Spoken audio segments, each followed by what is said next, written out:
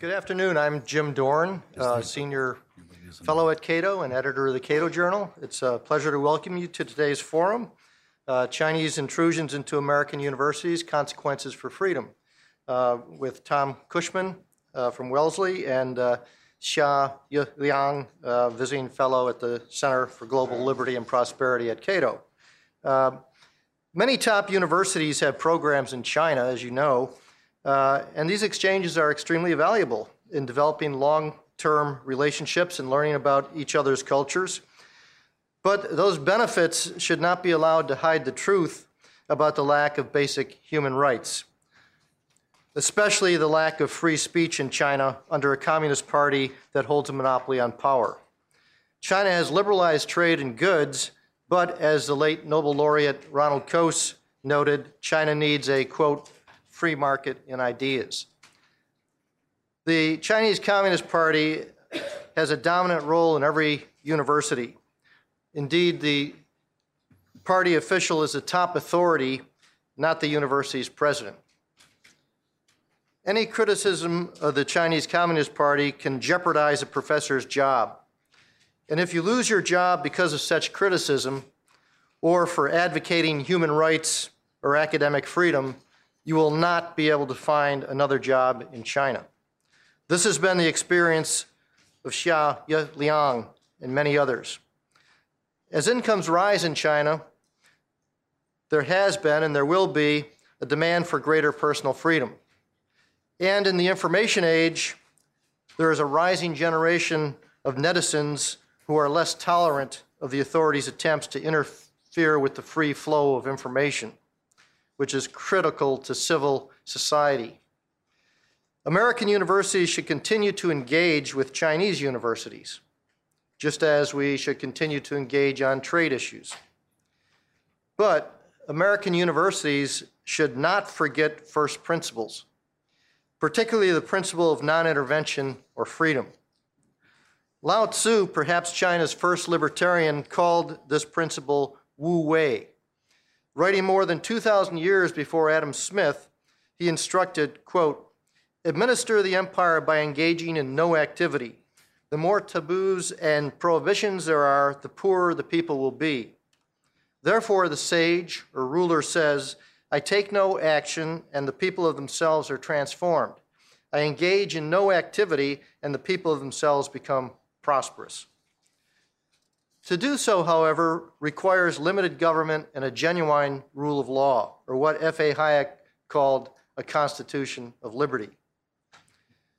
These are ideas that we're going to be talking about today. It's a great pleasure to have Thomas Cushman here. He holds the Diefenbach de Hoyos Carlson Professor Chair in the Social Sciences at Wellesley College, and he's also Professor of Sociology. I first came across him when he was directing, and he is directing, the Freedom Project at Wellesley College. He writes broadly on the topic of freedom and dissent in the modern world. He's the author of George Orwell, Into the 21st Century, and editor of the Routledge Handbook of Human Rights. And let me just quote from his CV, or his bio, which is online, because I found this very powerful. Here's what he says. He says, at this stage in my career, and he's not that old, I realize that every topic that has ever interested me concerns the human struggle for freedom. So I intend to spend the rest of my career writing about freedom, and especially about the struggles of individuals to be free from arbitrary power and coercive ideologies. Of course, he'd be fired in China.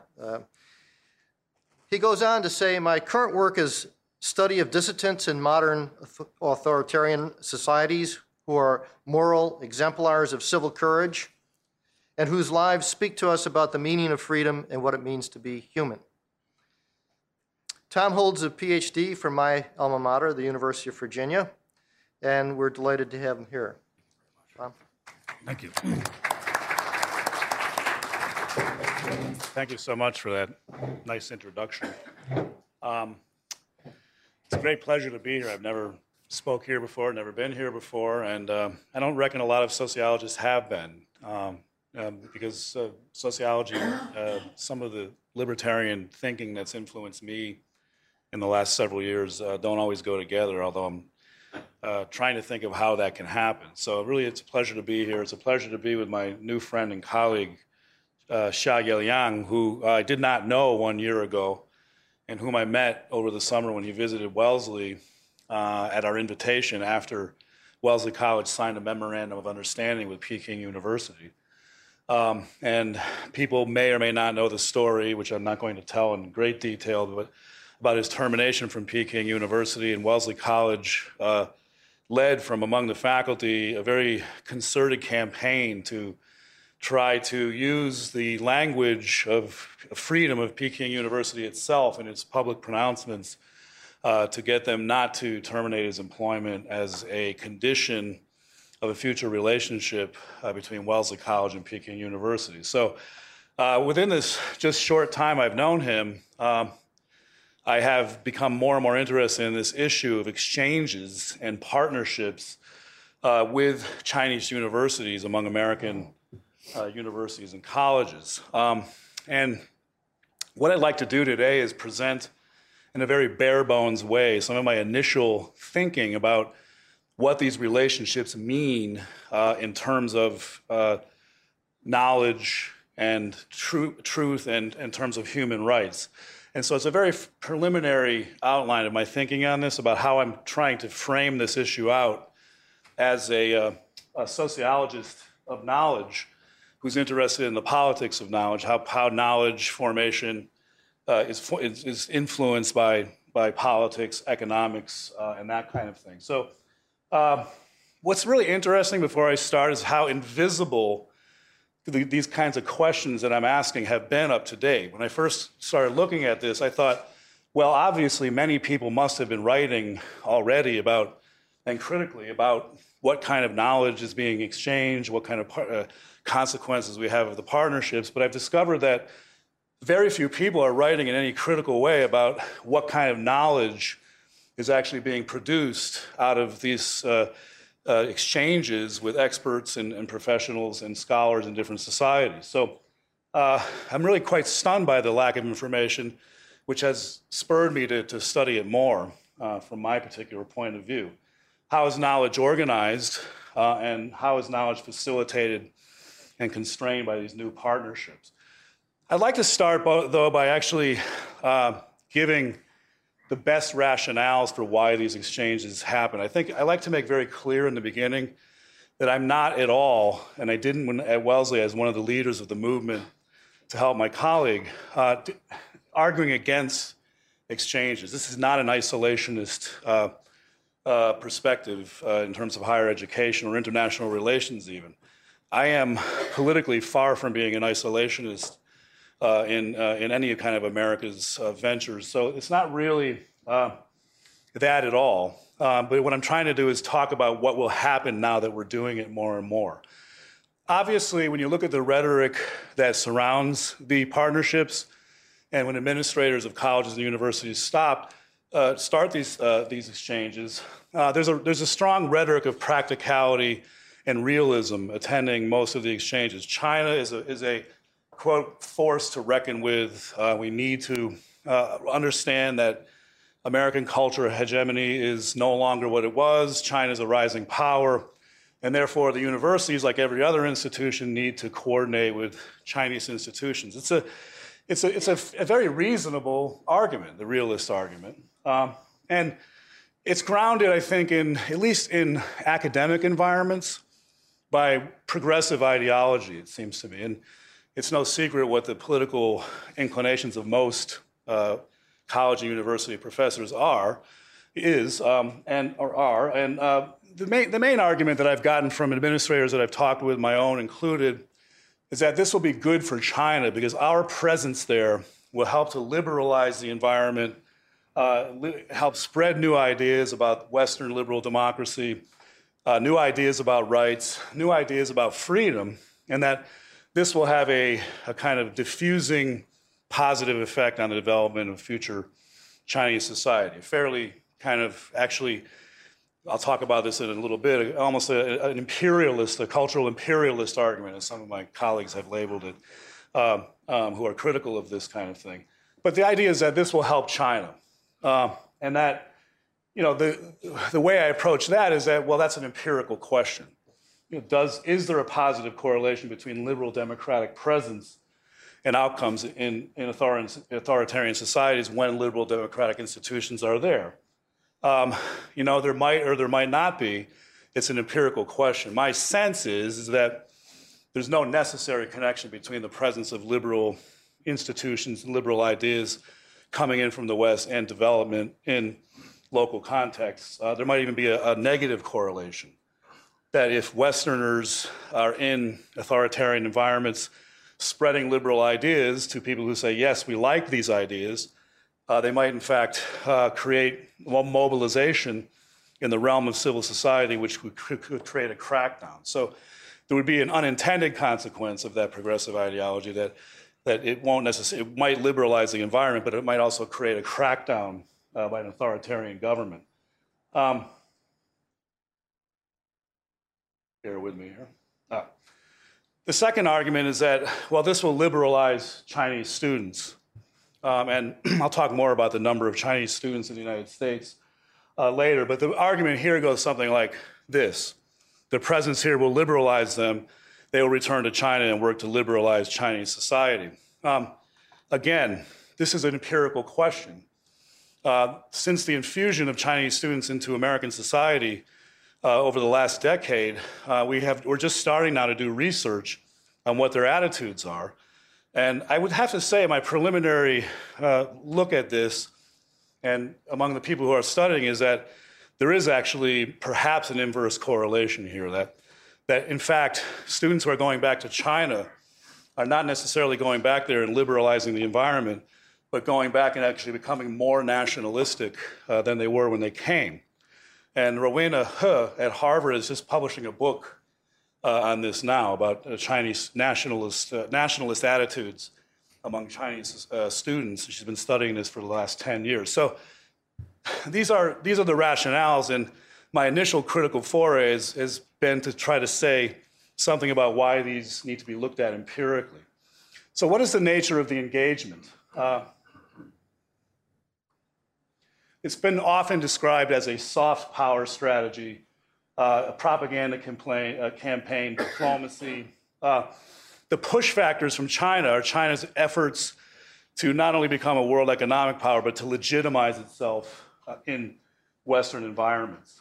And on the American side, you could see the pull factor, the pull toward China, being a result of American diplomacy, economic markets.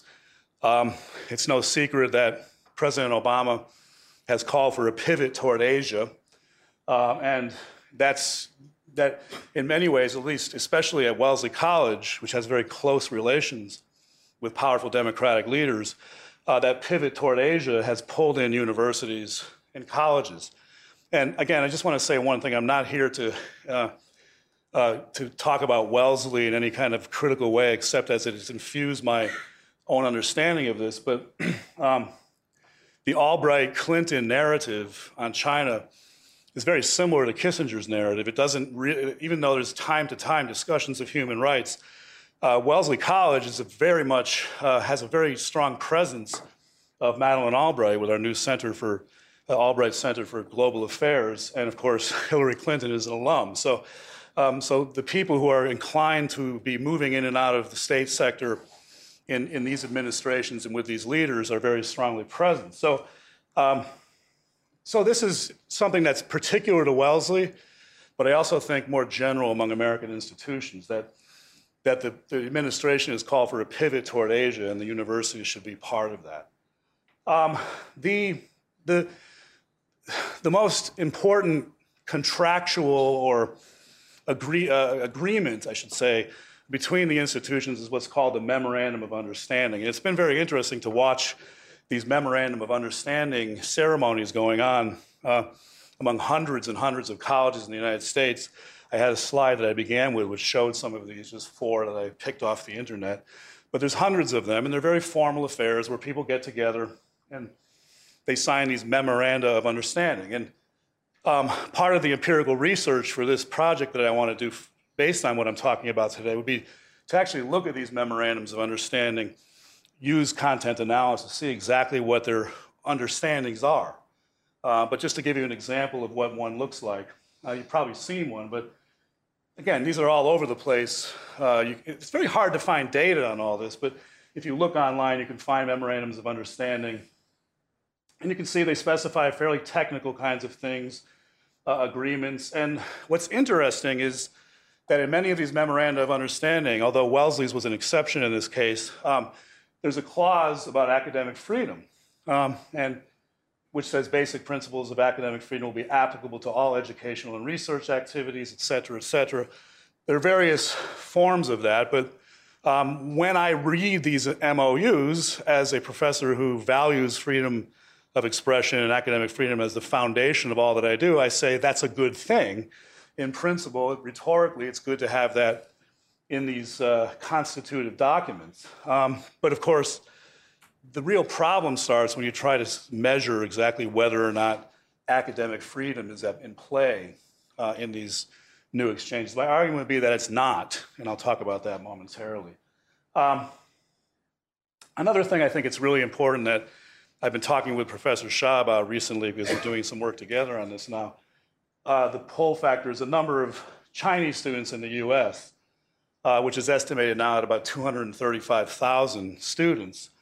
It's hard to know exactly how much tuition each of those students is paying, but you could use a figure of, say, $40,000. That was recently published, that's what Chinese students, when asked, how much could you afford to pay to come to an American university? It's less than Wellesley, which is inching up towards 60,000 now. But say 40,000, if you just take 40,000 American dollars and multiply it by 235,000 students, most of the Chinese students are cash payers. And so you're talking about a huge economic incentive here. Huge, vastly, just with the presence of students paying tuition alone. And I think it's really important to stress the material advantage of that, because Wellesley has close to 100 Chinese students, and none of them, or very few, almost negligible number, are on financial aid. So it makes a lot of sense to be diplomatic with and have exchanges with China. And if you were an administrator and you weren't thinking about that, you wouldn't be doing your job. Because Chinese students are literally, they're coming to the United States in these mass numbers and literally leaving bags of cash on the table, for tuition. And administrators, especially in state institutions, are cash strapped. And so this is a huge source of revenue. I should mention one more thing that Liang and I were talking about, also the derivative economic benefits of that, with parents coming to visit, buying houses, cars, moving money into banks. So, the estimates will have to be done about how many billions of dollars these exchanges actually yield for the American economy and institutions. The question, who sets the terms of engagement? I think this is, in my opinion, at least in my initial forays here, I think that China has the upper hand in this case, because we have to cede, if we are liberal institutions in the United States, we have to cede to the terms of a closed environment in the United States, whereas the Chinese parties accept no limitation in principle about what they can say or what they want to say in an open environment. And this was something that Karl Popper, in his Open Society and its Enemies, warned against, that in negotiations with closed societies, open societies would always be at a disadvantage, because people from open societies moving about in closed societies would have their speech restricted, and people from closed societies and open societies would be able to say or virtually do anything they want. He saw this as a fundamental weakness, absolutely necessary for open societies, but a fundamental weakness for open societies. And we know this, that one of the things we've seen a lot of recently are New York Times, Reuters journalists, American professors being banned from China from talking about certain topics. And this is there may be Chinese professors who are banned from American universities, but what I'm not so much concerned about that as an American, as a member of a citizen of a liberal democracy. I'm concerned when our intellectuals, our scholars, our media are banned from going into China. And I've developed associations with Perry Link and Andrew Nathan, just to name a few, who have been banned from China because they talk about things that are forbidden. So there's not that much reciprocity in terms of what can be talked about, at least on contentious issues. Another thing that's been getting a lot of press are Confucius Institutes, which are actually institutes set up by the Chinese government and under direct control of the Chinese government in American institutions. And there are hundreds of these. And there's now a new critical examination of these is just starting to emerge now. There are several anthropologists coming out of the University of Chicago who are actually doing ethnographies of Confucius Institutes to find out exactly what's going on there, what's being taught, who's being hired. And one of the troubling issues there is that in some cases, condition of these Confucius Institutes is that the representatives of the Chinese government have hiring and firing power over people in these institutes and also control of the curriculum, which raises a lot of issues about what's happening there. And I would recommend an article by Marshall Solins, who actually has written it's not a magazine I see around here, but in The Nation magazine, there's a very long article about these Confucius Institutes. And Solin and some of the left-leaning anthropologists are concerned about how capitalism is driving all this, and so they're approaching it from a kind of left critique of capitalism. But whether or not you're left or right, or whether you're being critical of capitalism, the sheer data on what's happening at the Confucius Institutes is really something that bears watching. Another issue is certain universities being used as sites for Chinese propaganda displays or sanitized versions of what's going on in the United States. So I was speaking with several Tibetan activists over the last few weeks who have been protesting the presence of a Tibetan dance troupe on the Stanford campus, mainly because the dancers and the people who are there have been screened by the Chinese government for political loyalty and all of that, so that there's this idea that somehow people who show up on American campuses, even in an illustrious place like Stanford, are being pre-selected or pre-chosen based on politics, and that we're therefore getting a rather sanitized version of Tibet. I'll talk a little bit about my own experience as a case study. And in doing this, I'm not trying to share the secrets of my institution with the public. I'm trying to approach it in a kind of ethnographic way, as a sociologist might, to think about this as a case which illustrates some of the issues that we're going to face going forward. There is an article about what happened at Wellesley in terms of our open letter, which I think was actually not to be self-congratulatory, because I was only one of the organizers. 7 professors from different departments, different political orientations, got together and drafted an open letter to Peking University using their own language about academic freedom, saying we wanted to have a partnership, but we didn't want them to terminate our colleague who we had just met. We wanted to have openness and academic freedom. And it was remarkable, 140 faculty members signed the letter, about half the faculty. And my standard joke on that is getting half of a faculty to agree on anything is very difficult, but it was really remarkable in my case. It was very multi-partisan, and I think that's one of the great things about this particular case, that at least in the case of Professor Shah, the support on the left and the right in different kinds of media and newspapers has been somewhat strongly nonpartisan. There's been New York Times, Wall Street Journal, The Guardian, all these different kinds of newspapers and magazines have written positively about this case. Did we think the petition would work when we did it? No, because we were told by certain people sitting in the room that it wouldn't work. We made sure that we asked first, do you think this will harm you? And his view was that, well, it's already been decided, and so it won't harm you. But so the petition was mainly symbolic in order to, and I'm happy to send the letter to anybody who doesn't have it, to say it was a kind of a ritual of solidarity with our liberal, progressive, free-thinking people in China, an affirmation of shared principles. And I think that we wrote it mainly because no one else in the United States had done such a thing. There had been several professors at different universities, Yale, Northwestern, NYU, Duke, who had written to their administrators and said, well, we'd really like you to take a closer look at this, but none of them had actually taken the fight to the Communist Party. And so it was a pretty radical action in that regard for what's normally fairly sleepy Wellesley. So, I think that's, one of our intentions was also to get more people to do these kinds of things. Now, what ensued is really where the story gets interesting. And what I'd like to talk about is a range of behaviors that I observed among my own colleagues. Again, in terms of what happened after this became a major news event, because it did in fact become a major news event. So what I'd like to develop is what I would call roughly a typology of responses to Chinese intrusions into the academy.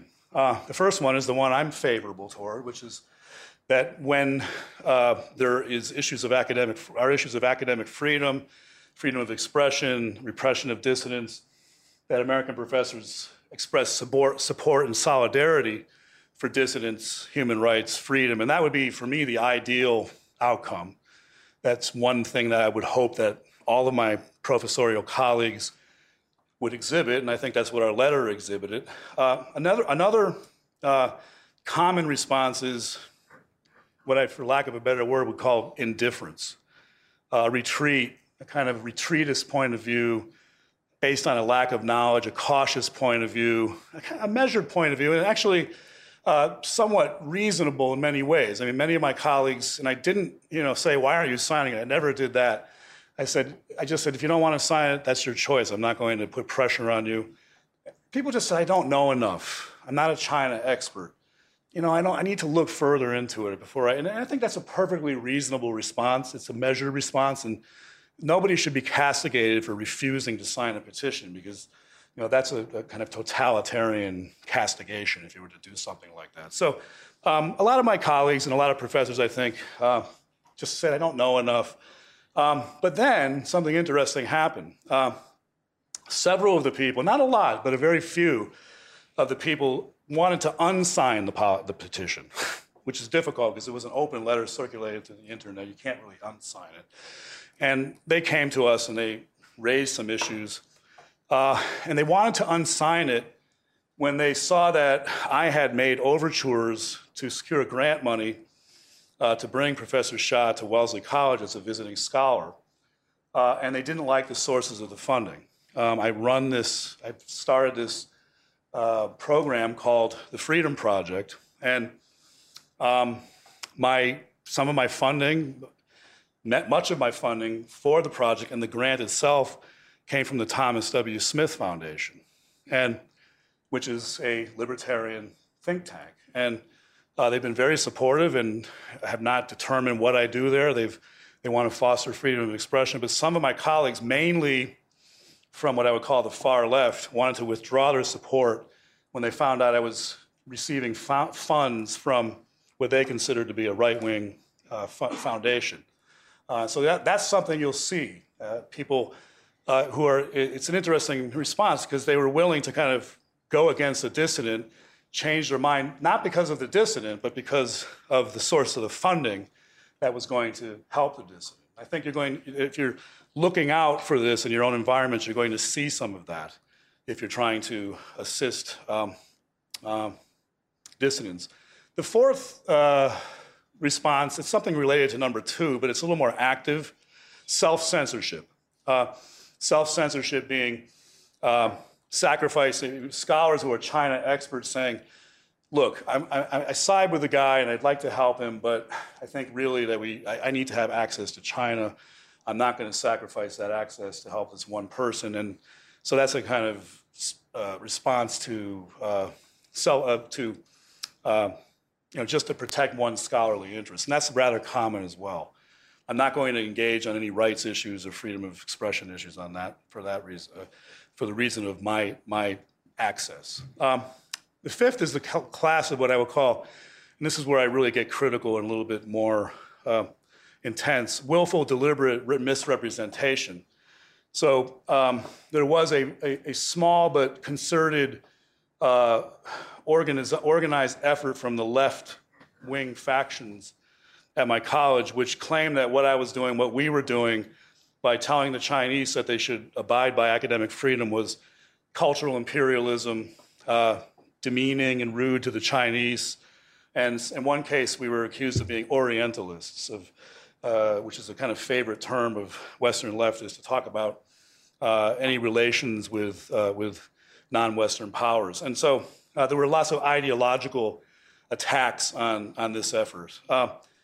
Then some people just say, well, we're making a lot of money from this. We have alumni, we have students. This is it's a sad fact, but these partnerships are lucrative. There's no ideology at all involved. It's just a pragmatic kind of a move. And then this one is actually very important and also controversial. I realize that, at least on our faculty, and I think on many faculties, we have professors who are Chinese nationals who are actually nationalistic and who are openly affiliated with Communist Party organizations. And it's not secret. It's not like I'm saying like I'm McCarthy and I have a list. They're actually saying, yes, I work for the provincial party in the overseas Chinese unit and promote Chinese ideals and all that kind of thing. And they're nationalists. And so when they resist, say, helping a dissident, they're actually taking the Chinese nationalist side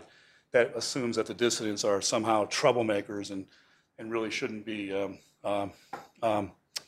brought to our universities. And this was a very powerful case at Wellesley, in fact, that one of the major intrusions was several Chinese nationals on the faculty who more or less took the line of the Communist Party of China. And that's just a fact. So it's provocative, but it's a fact. So if we're talking about knowledge, in my mind, the kind of composite picture that I'm trying to paint here is that if we're trying to promote knowledge, the field that we're working in is going to have to navigate through these I like to say Scylla and Charybdis, in terms of but there's more like lots of Scyllas and lots of Charybdises, and that's kind of how I look at it. So sociologically, I would want to think about all these different elements in an institution, that if you're looking at your own or other people's, you ought to look at these things.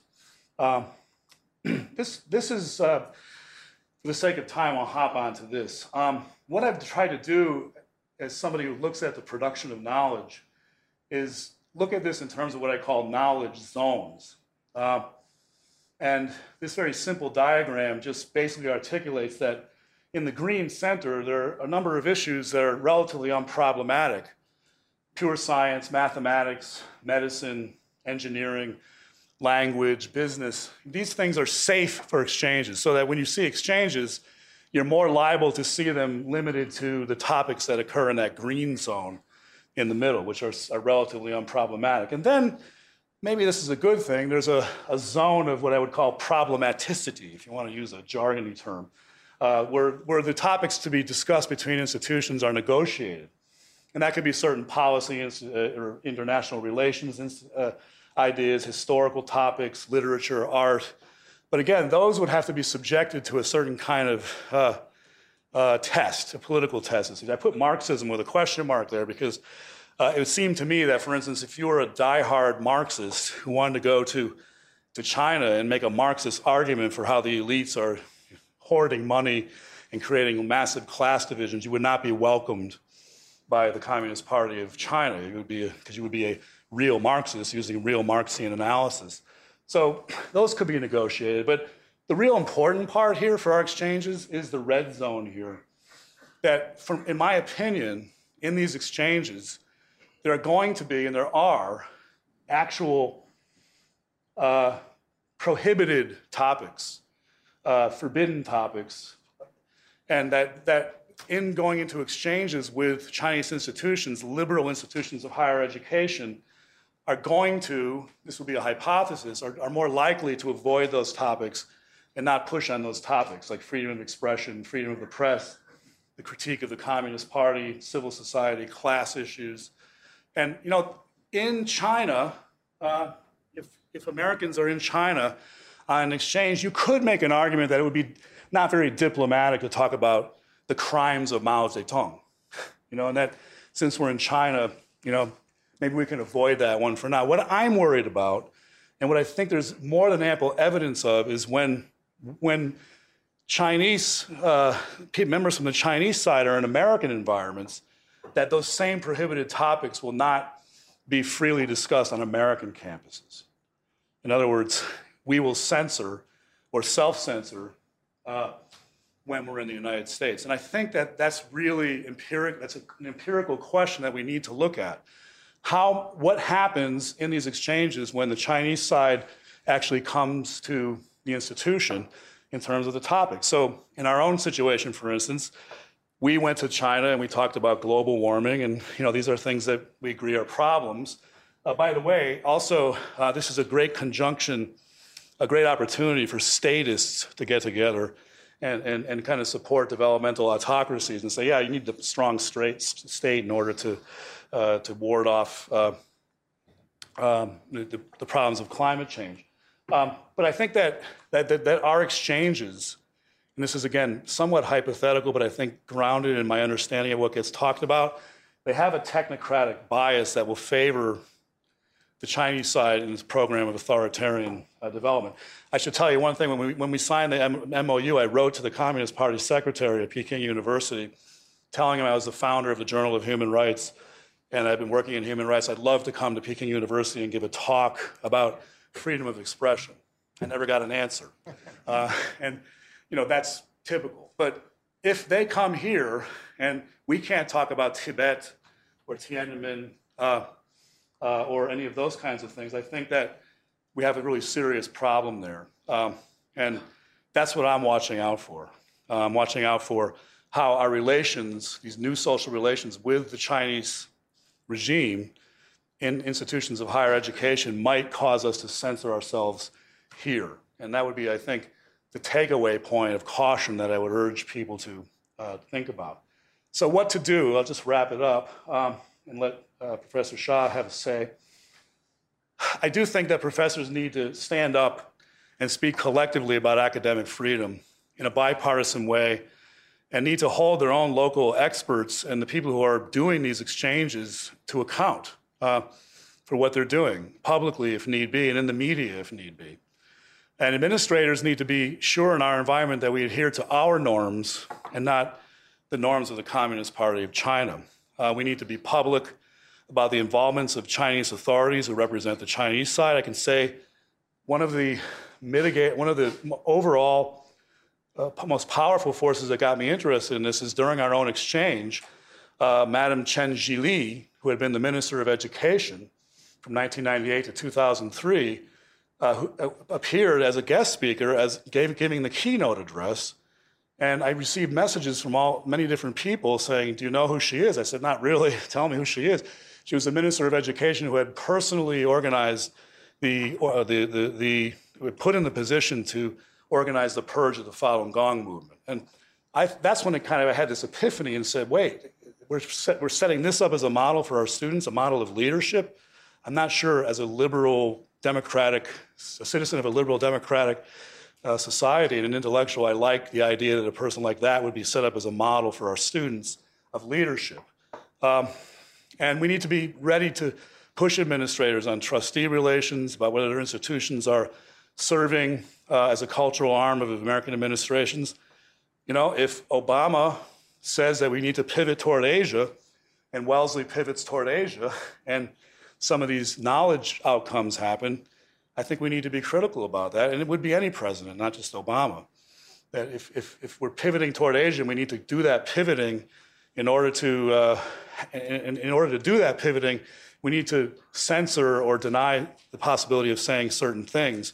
I think that's an issue. And then the last issue, and this just came up recently in my discussions, is that one of the things I'm concerned about in case of state institutions that are tax funded is that we need to be really concerned if there's any pressure from Chinese state authorities that's abridging the constitutional rights and freedoms of American citizens. And I was told this, and I need to look into it in more detail, that talking with a member of the Tibetan National Congress, that if a Tibetan American student who's a citizen of the United States applies to go on an exchange with China through, say, a state university, their chances for acceptance might be lower than if they weren't a Tibetan citizen. And that we need to consider, whether or not our tax money that pays for public institutions, the extent to which it's denying rights to Americans who might be unfavored groups in the Chinese administration. So these are some basic points. I'd like to just leave with that. There's a lot to talk about in this case, but I'll turn it to my colleague, and he can join in. So, thank you.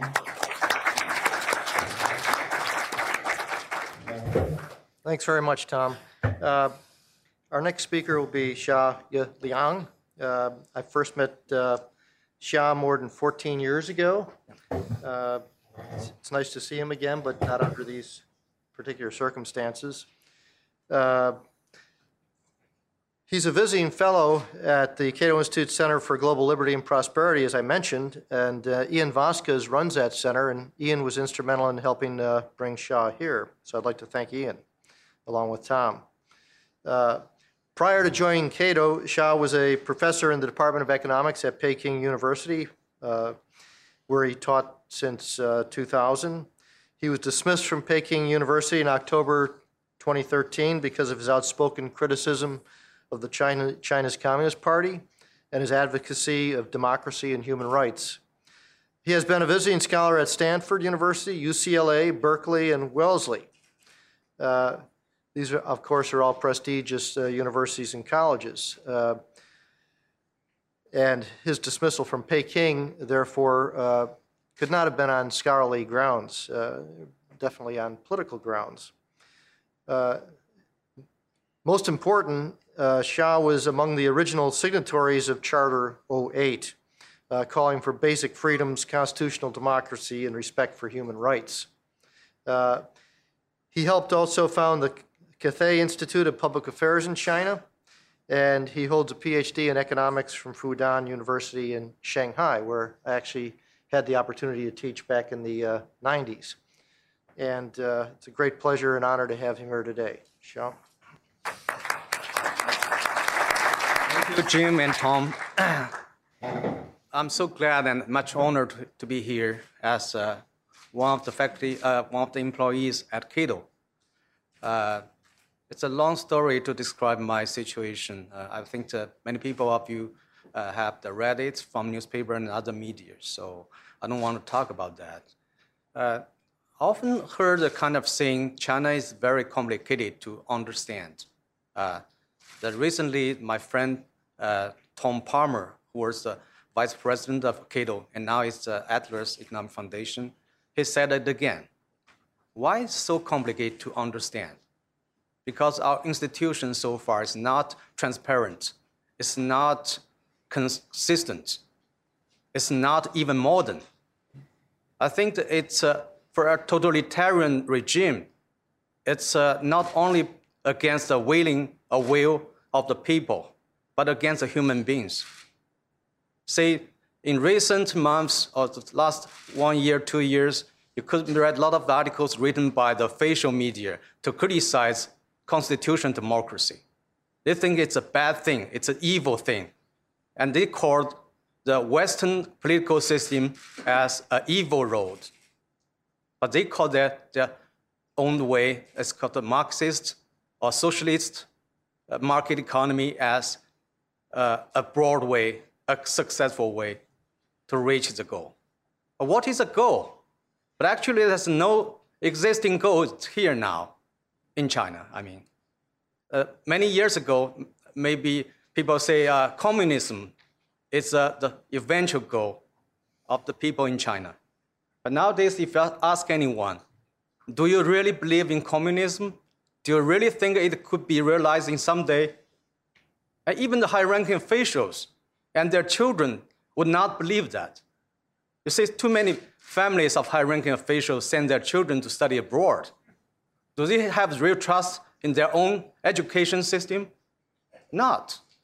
So why do they want to borrow the good fame and name from Harvard and Stanford and got those PhD degrees? Then they became the leaders of China. Then it will say, oh, we have the equal quality of education as our peers in Western world. So I just have the warning for all those universities, top universities in USA, you think you got some benefits through the cooperation with China. But who will win in the future? It's hard to tell. How can you say the Cold War has been ended? There's no enemy for US anymore? I don't want to exaggerating the situation, but nowadays China is building its second or maybe third aircraft carriers. They plan to build 5. Why do they want to build that? It's only for fun? We have the question that maybe many people know, do we have academic freedom in China? Do we have freedom of thinking?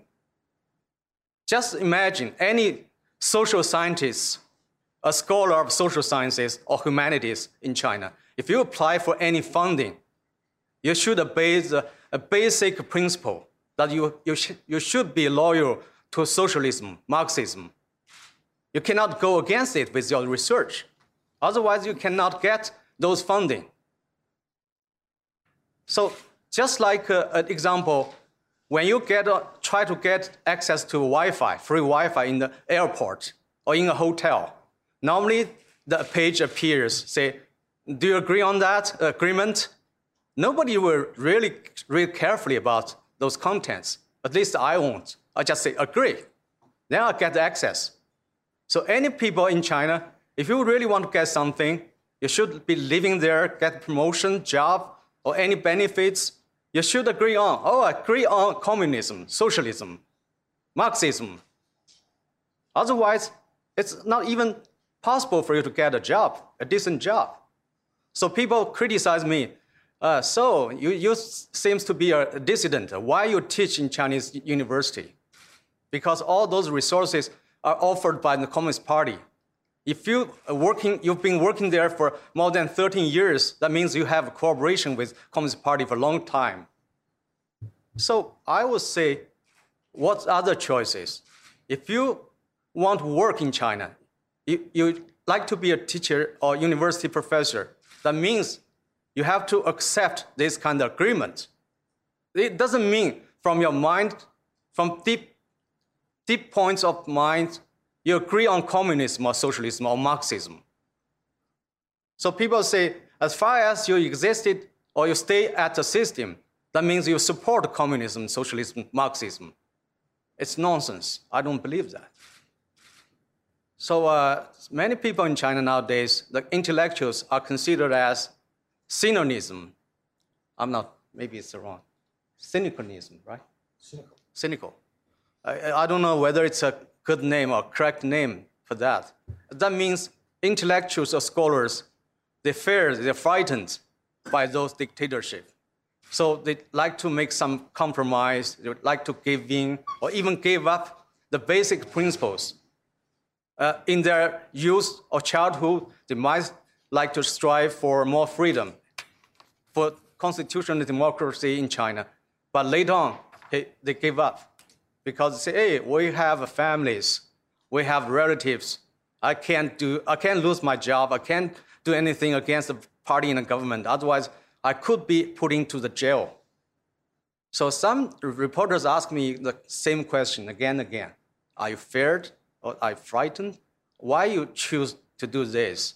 I said, everybody has a family. Everybody has relatives. If you don't want to go against the dictatorship, that means your generation after generation, the people will suffer from this system. And our children, generation after generation, will suffer more. So I would say I'd like to make the sacrifice. The people say you are boasting. Why you don't stay in China and let people arrest you and put you into jail? I'll tell you the truth, I have the preparation already. I told my wife 3 years ago, I said, someday if I put into jail, you're better to divorce with me. And I don't need any properties. It's all yours. And you can look after our son, and you will have a good life. And I think I got my goal. Because I believe in utilitarianism. It's in economics, it means you research you search for or pursue for your own goal. I think my own goal is to have a free China in the future, to have constitutional democracy, rule of law, individual freedom, free market competition. People think it's very basic concepts. Some people were born in Western countries. You get this very easily. But for us, it's so hard. We have been striving for more than 100 years. Of course, I'm not that old. I mean, the people try to establish the constitutional democracy in China. They tried in many ways. Almost all of them are failed. Only with one exception, it's now in Taiwan, partially, and maybe it's not high extent of democracy. But anyway, it has some basics. So I would like to promote it. I'd like to contribute to it, whether it's in USA or in China. Someday, if the situation has been changed, I would be more willing to go back to continue my pursuit there.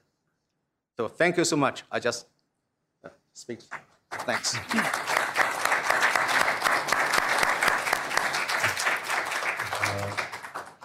Thanks very much, Yang.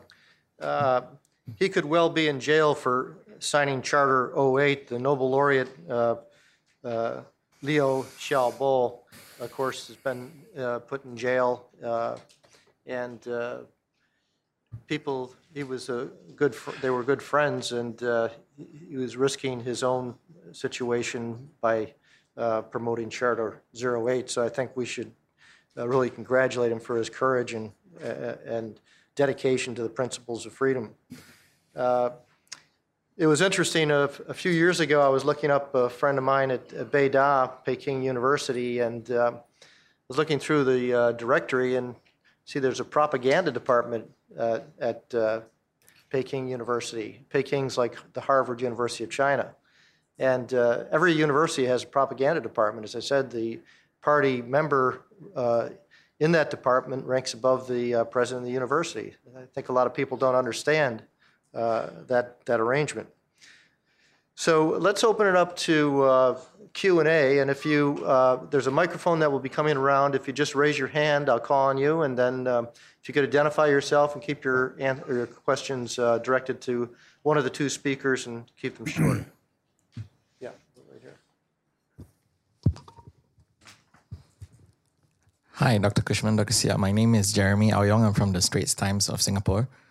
Dr. Cushman, I just wanted to ask you about your proposal that academics should speak up. I wanted to get your sense of how effective that is if it doesn't come with some sort of visible and forcible action after. Like in the case of Wellesley, there was a petition that said you would reconsider the partnership, but the partnership ultimately remained. How effective is that? Just to have that petition, knowing that it's not going to change anything.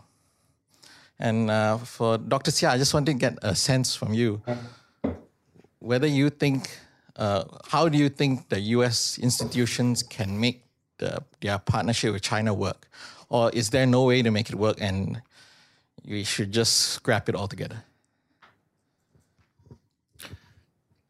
Should I go first since you asked me first? It's a good question. I think if I go back in my own, the history of this event, I can remember asking myself, it has to be done just at a local level. And my hope would be that it would spread to other professors. And so the next step would be what I'm doing is to convene professors who have done what we've done in one place and, organize as a civil society effort to at least say something. I mean, what was stunning to me is nobody was saying anything. Now, that could be a byproduct of the fact that bravery and political courage are not exactly the strongest cards of most academics. That's why they're academics, because they are out of the rough and tumble of politics. And I think a lot of my colleagues just simply didn't want to be in the rough and tumble of politics, and I understand that. But I think that saying nothing is much worse than saying something. And we were very careful in our letter to craft that it was crafted such that it was about our institution and about this colleague and about these principles, and we hope that other people at other institutions will do that as well. And that will just depend on whether or not professors have political fortitude to ally in this cause. I'm not that optimistic, but time will tell. I hate that line, but it might be useful to mention that. Okay. So people notice that there's a new campus in Shanghai of NYU. My respect is, I have the doubts whether they have the consumptory course like Marxism and socialism. Normally in China's other universities, Peking University and other thousands of universities, they have these compulsory courses. If the new NYU campus also teach these courses, so what it does mean for U.S. institutions? And if you have the compromise to give up some basic values like the freedom of speech and all those things, so what's the purpose of education? What's the purpose of international exchange? American institutions are so lacking of money. I just say maybe it's not a good example. If Hitler is here, he tried to make some cooperation with Western universities. Is also do. Give the money, then you would like to accept those cooperation. Some people will say, oh, you cannot compare with that. But there's some aspects it's quite similar. So I don't mean I want to encourage people or university to cut off the cooperation or any kind of contacts. I mean, you have to keep that principles in your mind. That maybe those people just want to borrow your good names and ruin that names.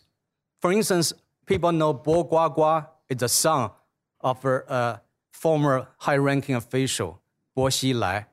If Bo became the president of China, then Bo Guagua is very possible to be the successor of China. Bo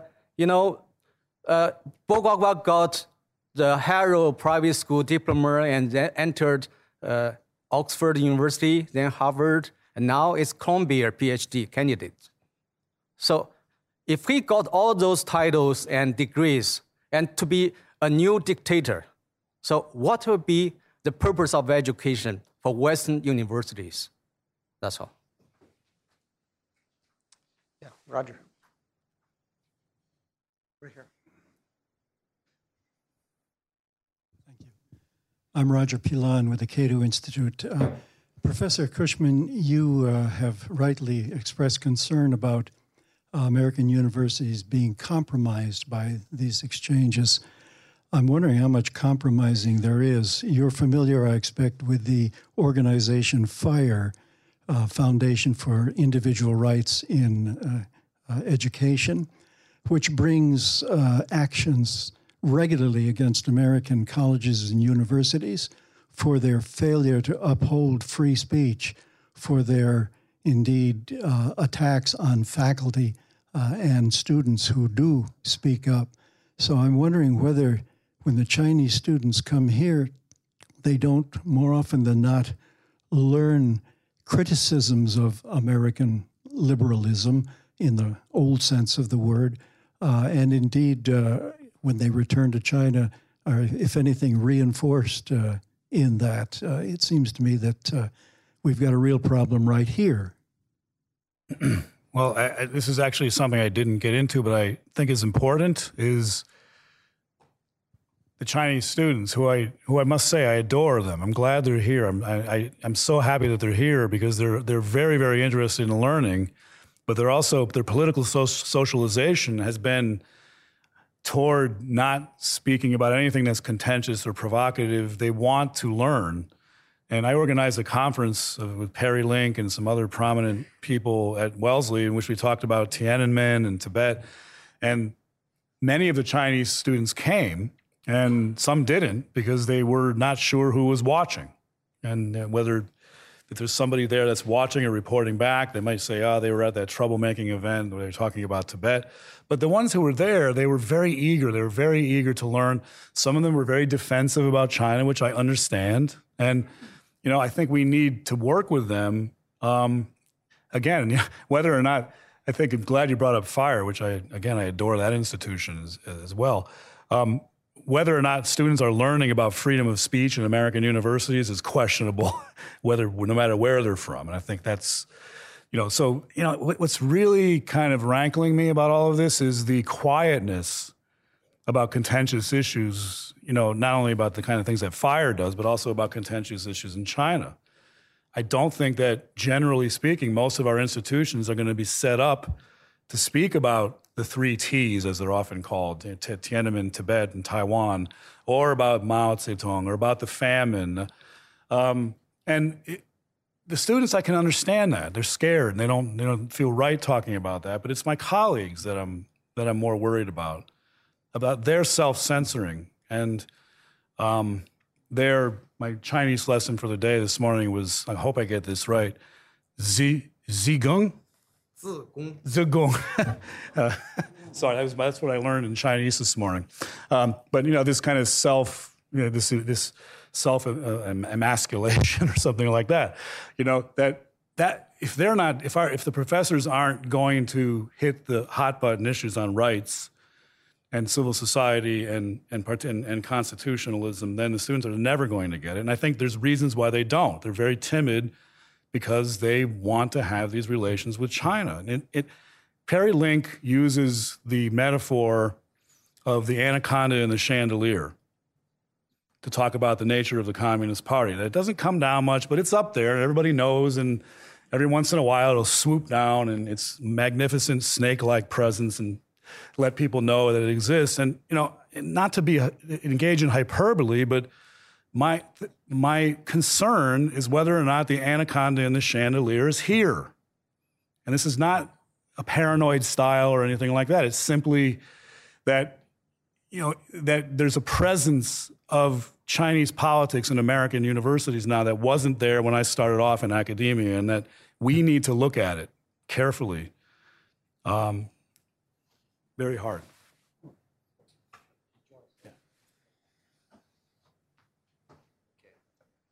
Yes.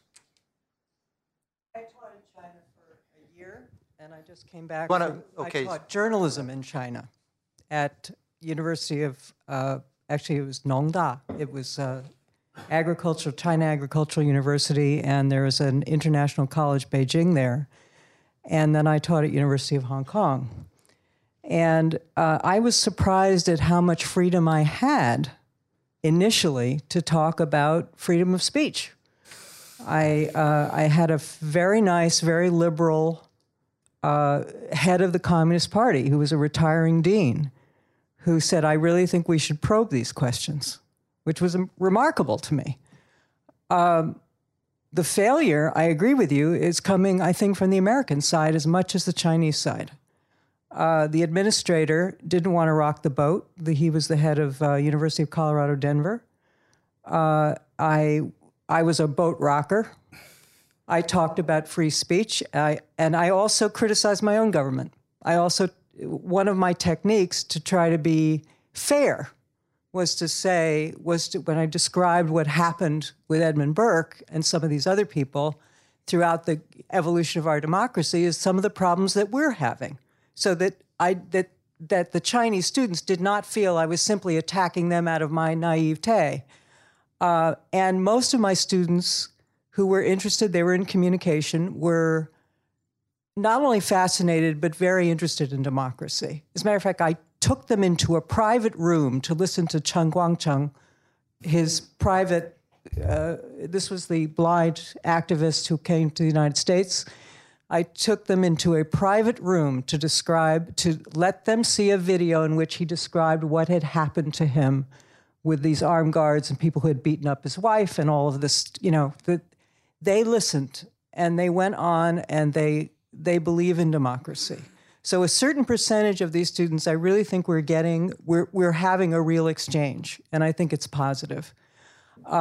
As it turned out, I was let go by our own dean, not because I had I did have very high ratings from the students, but I started an internship program, and instead of being praised for that, initially I was praised, but later on criticized for being too much of a kick butt.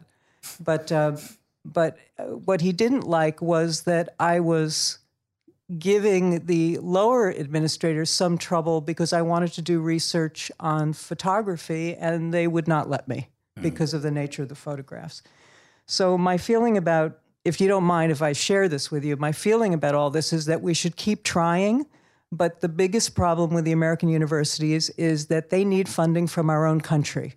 If we were not involved in the kind of wars that we've been, if we have not been borrowing money from the Chinese, if we were funding education the way we should, then we could be more selective about both admitting students from abroad and even giving Chinese students who are not rich a chance to live, to work here, to study here.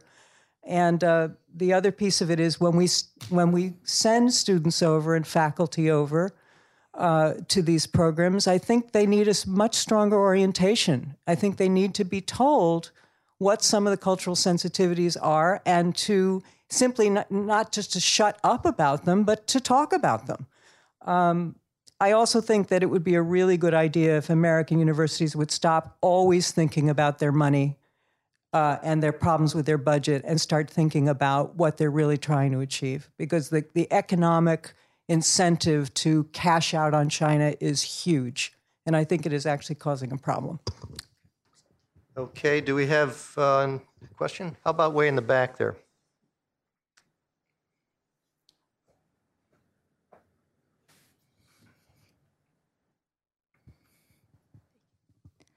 Thank you. I'm Sunny Jane here with the Cato Institute. My question will bring the issue to another higher level. I'm wondering, how do you think of U.S. foreign policy toward China, how that policy will help China to liberalize its politics? Because to me, it's always the balance of being moral for the United States, to balance being moral and getting economic benefits. Apparently, U.S. is borrowing money from China, so they can't say that they can recognize Taiwan or the issues.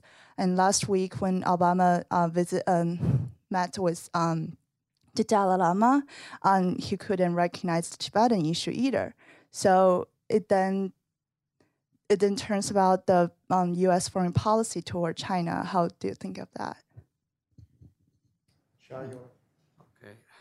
I'm not an expert on the international relations, but from the Chinese scholars' point of view, I would say Obama administration seems to me is more compromise and more giving. People say, even in China, people keep saying that the U.S. need more. Now it depends more on China than China depends on U.S. So that's probably part of the reasons, but I'm not sure. So I hope in the future, whoever to be the new president, they should consider the world situation from the perspective that whether the Cold War has been ended or over at all, or do we have some kind of things we should reconsider? People know that in early 1950s, there's a McCarthyism, right?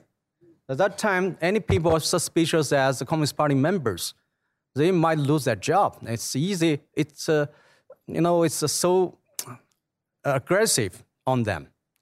But nowadays, even people could sense that there's some real spies in U.S.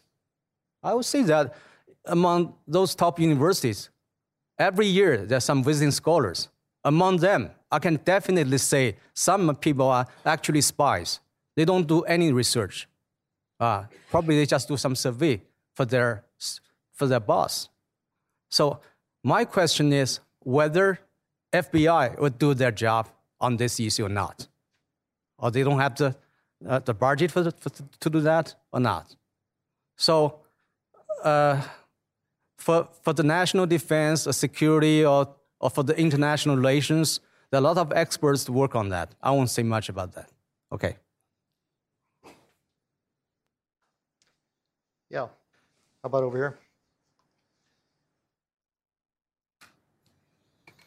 Hey, my name is Yongming. I'm a Chinese student here studying in the U.S. Thanks for Professor Cushman. Like, you're welcome to for Chinese students studying here. This is a great opportunity, like for me. But to answer partially, like like Chinese students, like many study computer science or STEMs. They don't. It's really not their desire to just learn those ideas of a liberty or any kind of thing. So it's really like, for me, when what I observed, like Chinese students live their own life. They have like called Chinatown there. So it's really not the issue of the American university, what they can do. It's really what Chinese students, what they think about why studying in the U.S. I want to ask a question to Professor Xia. When I look at the website, I really appreciate your courage to speak up. But when I look at the website of the Peking University for the responses to the reason to terminate the contract with you, they say it's because the low rating of the Chinese students because of bad performance in the class. Namely, you talk too much about non-economic issues. That's kind of I don't know whether you will have an explanation for that. That's kind of, to me, like when I was in Fudan University, Shanghai, students are really excited about like historians, like any professors who could kind of criticize Communist Party in the class a little bit. But when it comes to too much, it comes to another extreme, like students, they don't like it. I don't know whether you would respond to the Peking universities, like their response, that low ratings, like students, they don't like your class. Is that true? I just to the last question. Actually, I've been teaching in Peking University for more than 13 years. As only with one class have that strong response. So my students could be over several thousands of them. If you ask any of them, not the only class, you could get the answer. So if I was so bad as they described, so how can I give lectures, many lectures in the country every year, and I appear frequently at CCTV as guest speaker. You have to see, you just watch your search on the internet. There's a lot of things about me, so it's not new. So I don't want to explain in details what kind of teacher. I just challenge Peking University with one question. If anyone were considered in academic or in teaching is worse than me or inferior than me, so do they like to fire them immediately?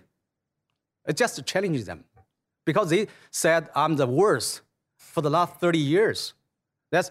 In the last 30 years, there's no single teacher has been fired because of bad teaching. That means I'm the only one in the university. So now since I left, that's all universities are well qualified. There's no worse bad teacher at all. So just ask them to give the answer. Thanks.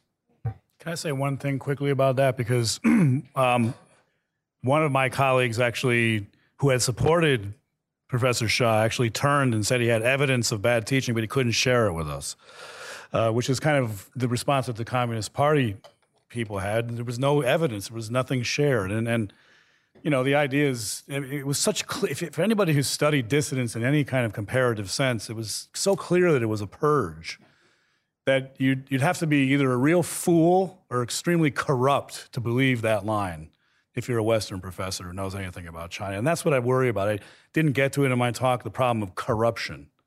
Knowing these things are wrong, but using them anyway for material or benefits, advantages. So there could be evidence presented, but I didn't see any. So he's been had his hand up. I think we have time for one more question before lunch. He's had his right hand here. Okay, you. Please. Thank you. Charles Bloom, IAS Group.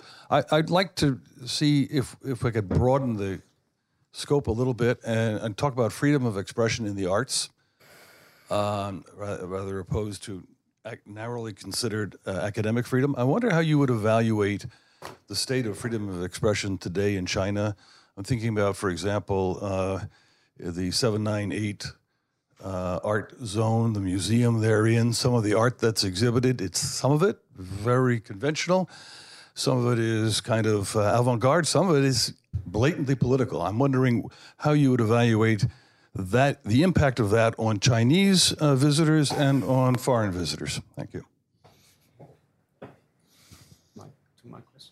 Yeah, go ahead, you go. I didn't catch the main idea. Well, he didn't catch the main idea, but the idea of, you asked about the art and that there's a range of expression.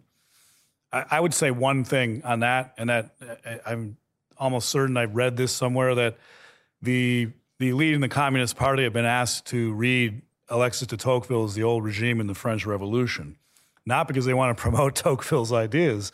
That particular book says you have to be careful of giving your people too many freedoms, because that's when the revolutions happen. They're using Tocqueville as a manual for repressing revolution. You know, and so the problem with those liberalizations is that they create expectations and ideas of deprivation, and then you start getting more larger scale civil society movements, and then there's a crackdown. So I would be very wary about, and I'm not an expert on that particular issue, about confusing the existence of some dissent or freedom of expression with a longer scale trend toward institutionalizing that. Talking about the arts, maybe some of you saw a couple weeks ago, there was a picture in the Wall Street Journal of a white man in underwear on the Wellesley campus. No. And there's a big... separate lecture. Yes, sculpture on the Wellesley campus, a sort of a Alzheimer's type guy wandering around, and students apparently don't like the statue, but the art department claims it's a work of art. Only some students. Only some students. Gentlemen raised hands a minute. Which one? Right here. He had his hand up since the very Okay, beginning, right there. Yeah. let's get you. My name is Stephen Shore. For Professor Hua, would a free and democratic China be an even stronger competitor to the United States than one under China as it's governed today?